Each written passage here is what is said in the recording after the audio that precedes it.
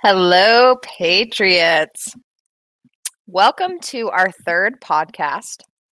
Today, we're going to be talking about the most common questions that we get in our DMs and in our comments on social media. So we're doing things a little bit differently this time. We're actually recording this session so that you guys on our Facebook and YouTube channels can tune in and watch us and listen as well. And then for those of you who listen to our podcast, you'll hear it just the same as you usually do.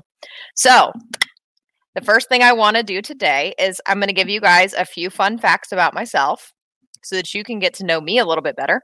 And then I'm going to ask Lucas to formally introduce himself and give you some fun facts as well. So my first fun fact is I'm a photographer. I have been a photographer since probably I was 6 years old. I love it. It is a passion of mine that I have just always had and will probably always have.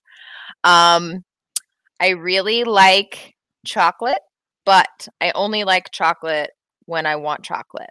Like, I don't like chocolate all the days of the week. I don't like chocolate all the time. I only like it when I like it. And I'm the same way with ice cream. Anything that's really cold kind of hurts my teeth. So it's like a specific by the day, by the moment type of thing. So there's a couple fun facts from me.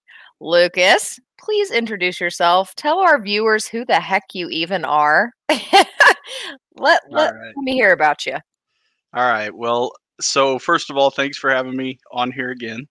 I always have fun when I come on Prime Time Patriots, whether it's a podcast or a live or video or whatever. So thank you for having me back. I would say I share that strange fact with you. I drink all of my drinks at room temperature. I prefer them like a little below, like around 60 degrees is perfect. But I don't really like really cold stuff either. It doesn't necessarily hurt my teeth. I just know that some years back I heard some kind of health person talk about how much more easily your body can use fluids that you ingest that are closer to room temperature. And it got in my head, and I tried it, and I've just kind of done it forever. So one interesting fact that comes from that is at our house, Kayli and I drink a lot of flavored water. Mm-hmm. And it sits in 12 packs in our laundry room, and we drink it straight from the laundry room. So it doesn't ever make its way to the refrigerator. We don't usually refrigerate any of our drinks. So yeah, we're so weird. We are a little weird, yeah. No, but let's see. I guess probably one of the most interesting facts about me is that I've made in my lifetime a very big career change that a lot of people don't have the interest in making in their lifetime. I started out as a lawyer, went to law school, practiced law for several years, and then finally realized I'm really not a big fan of lawyers. I'm sure Donald Trump is figuring that out right now as well. So working with them every day was no fun for me. B, I didn't like working 20 hours a day sitting in front of a computer. I really prefer to work with people. So I got into manufacturing. I worked for Goodyear, managing people making tires. And now I work for a company that makes corrugated boxes, and I manage project managers doing that, and I really enjoy it. So I get to work with people again, which I really love, and I feel a lot more at home doing what I do now than I did as a lawyer. But that doesn't mean that I've forgotten anything that I learned when I was a lawyer. So there's gonna be a lot of that'll come up today, I'm sure. I get a lot of questions from people I went to law school with, from people I practiced with, from friends and family and all kinds of other people all the time on Facebook about constitutional law stuff, because that's what I really enjoyed doing. That was my passion when I was practicing. And I guess to one degree or another, it always will be. So awesome. What a weird change. You're so weird. Very weird, right? Yeah. Okay, you guys. So let's get down to it. I've got some questions for Lucas. Like I said, this is titled The Most Common Questions We Get. So the first one that I have for you, Lucas, is what does America First mean? So, just a little bit of a backstory on this. We know that Donald Trump kind of came up with this America First idea. It was his idea of make America great again. So, that's what I'm asking you. What in your opinion does America First mean? Fantastic question. I get asked that question all the time. In 2008, I was a very vocal Mike Huckabee supporter. Many other Republicans were not, including Rush Limbaugh, Ann Coulter, numerous establishment Republicans. And the best reason anybody could give why they didn't like Mike Huckabee was because they felt like he was a populist. Now, for those of you who aren't familiar with that term, pejoratively, meaning the negative side for politicians, is that a populist gives the American people whatever they want, or at least they'll say that they'll give the American people whatever they want to get elected. And then really, because you can't just go spending money like a drunken sailor, most of the things that they promise never happen. But the idea behind populism is you do what's popular, you say what's popular, and um, you try to buy votes by promising everybody the moon. And it's a lot more complex than that, but that's what they were basically accusing Mike Huckabee of. They were saying that, when he was a governor in Arkansas, he did a lot of things that, like, he raised taxes, he did a lot of things that they didn't support. They never talked about the fact that Arkansas, like many other states, has a cash basis law that required them to balance their budget. And if enough money wasn't coming in, there was no choice. They had to raise taxes. So he picked taxes that would affect people by choice. A lot of the excise taxes, what we call vice taxes, the taxes on alcohol, cigarettes, tobacco, etc. That's really not the point. I don't want to get too far down into that. What I want to say is they didn't like it then, but I did.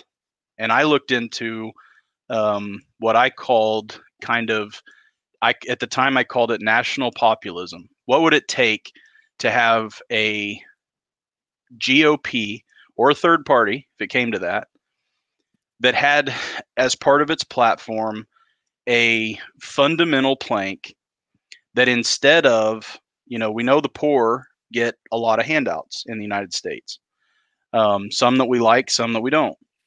We know that the wealthy are very well taken care of by our tax policy, right? So everybody else in the middle, what I will call in this broadcast the working class, call them the middle class, the working class, whatever you want to call them. But it's people who try really, really hard to make ends meet, and for the most part, they do. But the idea of getting ahead, having two homes, retiring at 50, stuff like that, it's probably not going to happen, right? We're also the people who get hit the hardest. We feel like we get hit the hardest by taxation. That's because the biggest part of our everyday expense is taking care of our families and ourselves, buying groceries, buying cars, spending money. And sales tax is expensive. It's upwards of 10% in some states. Yeah. So we get hit hard by that. And we didn't feel like any politician out there was standing up for us, right? So along comes Donald Trump. He comes down the escalator. He starts talking about what he wants to do. He talks about rebuilding the economy. He talks about jobs. He talks about fair and simple taxes. He talks about middle class and working class tax cuts. He talks about a fair trade policy. He talks about balancing trade. He talks about, all the jobs that were lost overseas and how he's going to bring them back, and on and on and on. And you'll remember Barack Obama famously said, what's he going to do? Use a magic wand? Well, he must have found the magic wand, because he did bring so many of those jobs back. And I told our listeners that I am in manufacturing now. And I can tell you that the manufacturing sector has never been stronger than it is right now. thanks to Donald Trump. So he called his philosophy of putting the working class first, he called it America First. What it is exactly what I longed for and have longed for since 2008. What Mike Huckabee started, this idea of national populism. It's popular and it's populism in that it's focusing on the wide range of Americans, not just the wealthy and not just the poor. It's finally focusing on all of us. It's nationalist in the tone, in the rhetoric, in the idea that we're going to put the American worker ahead of the Chinese worker, ahead of the Mexican worker, ahead of the Canadian worker. So Donald Trump renegotiated NAFTA, something that literally cost us hundreds of thousands of jobs potentially, at least tens of thousands of jobs since it was signed under Bill Clinton. Mm-hmm. And it was popular at the time because up until Donald Trump, the GOP and the Democrat Party both were in lockstep when it came to globalism. Yep. Donald Trump, the reason that he scares them to death is because he's not a globalist. That's the national in either popular nationalism or national populism, however you want to call it. The national piece is him stepping back from globalism and saying, globalism has killed the American worker, and I'm not going to stand for it anymore. Mm-hmm. So that's what America First is. Perfect. Thank you for defining that. I know we hear it a lot, and I even have it as my cover photo on Facebook, but I know that there's probably some people who wonder. So, well, I know that they are because they're in our DMs asking. All right, so here's my next question for you, Lucas. How does social media get away with infringing on our First Amendment rights? That's a question I can't tell you. I get asked more than any other. I'm going to make this very, very, very simple. I want to read briefly, it doesn't take very long, the First Amendment to our Constitution.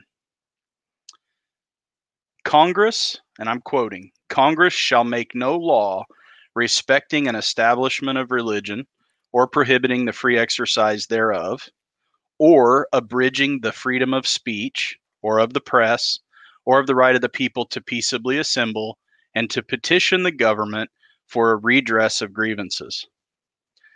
So out of the Bill of Rights, the first 10 amendments to the Constitution, the ones that our framers thought were most vital to ensuring that rights were protected under this new Constitution. The very first one has this language: Congress shall make no law abridging the freedom of speech. First question I have, and you can answer this, it's really, really easy.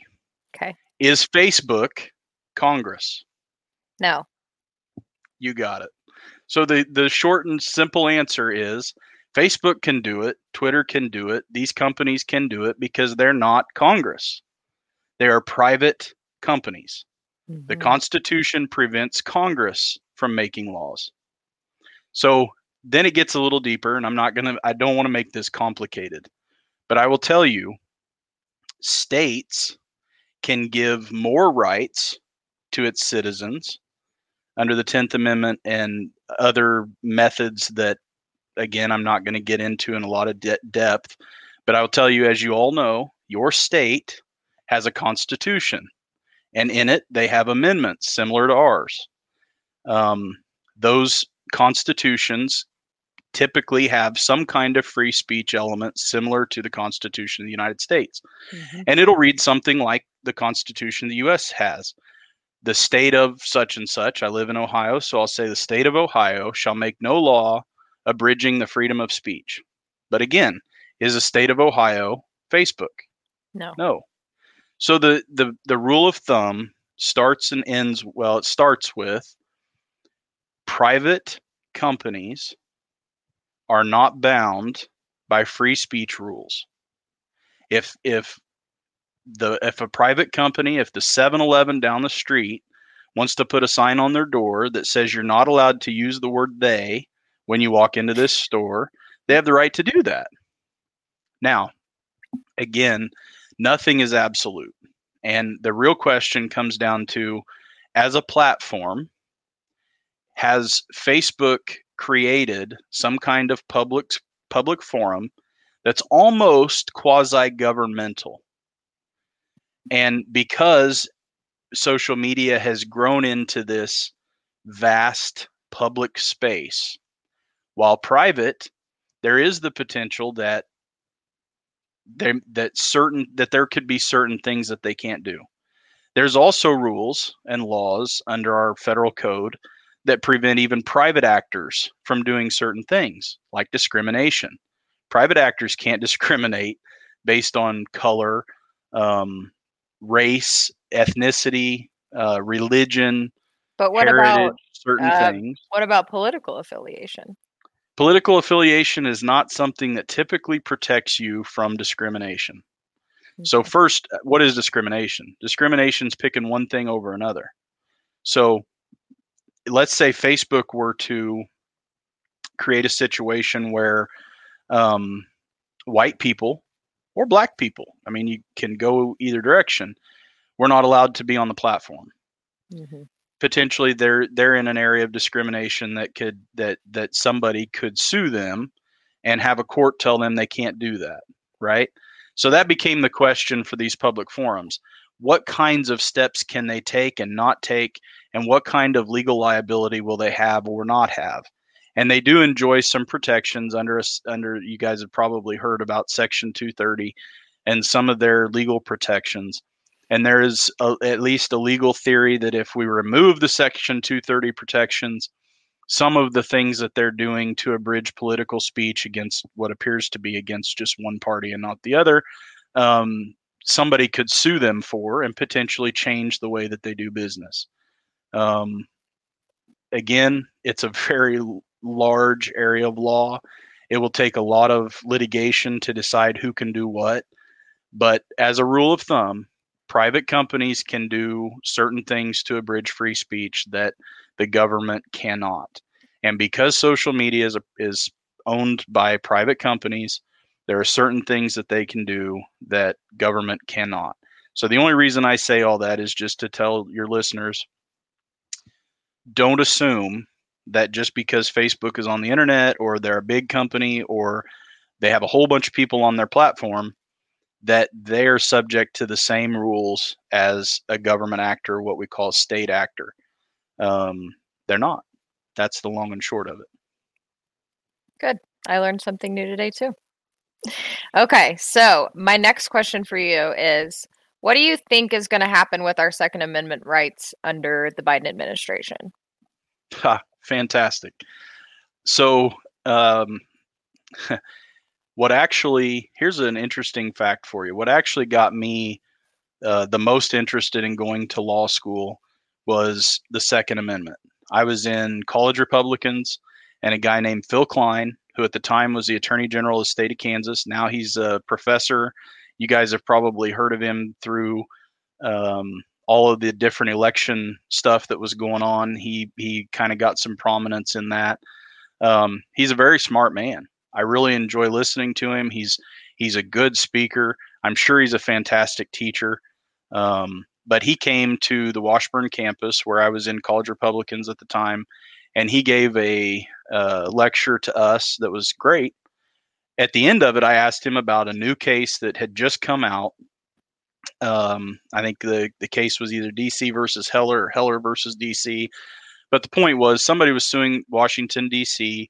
for the ultimate question asked to the Supreme Court was, does the Second Amendment protect an individual's right to bear arms, or is it just a well-organized militia or a group or something along those lines? So that was really the question. And ultimately, what was decided either in that case or another case was that the Second Amendment clearly protects an individual's right to bear arms.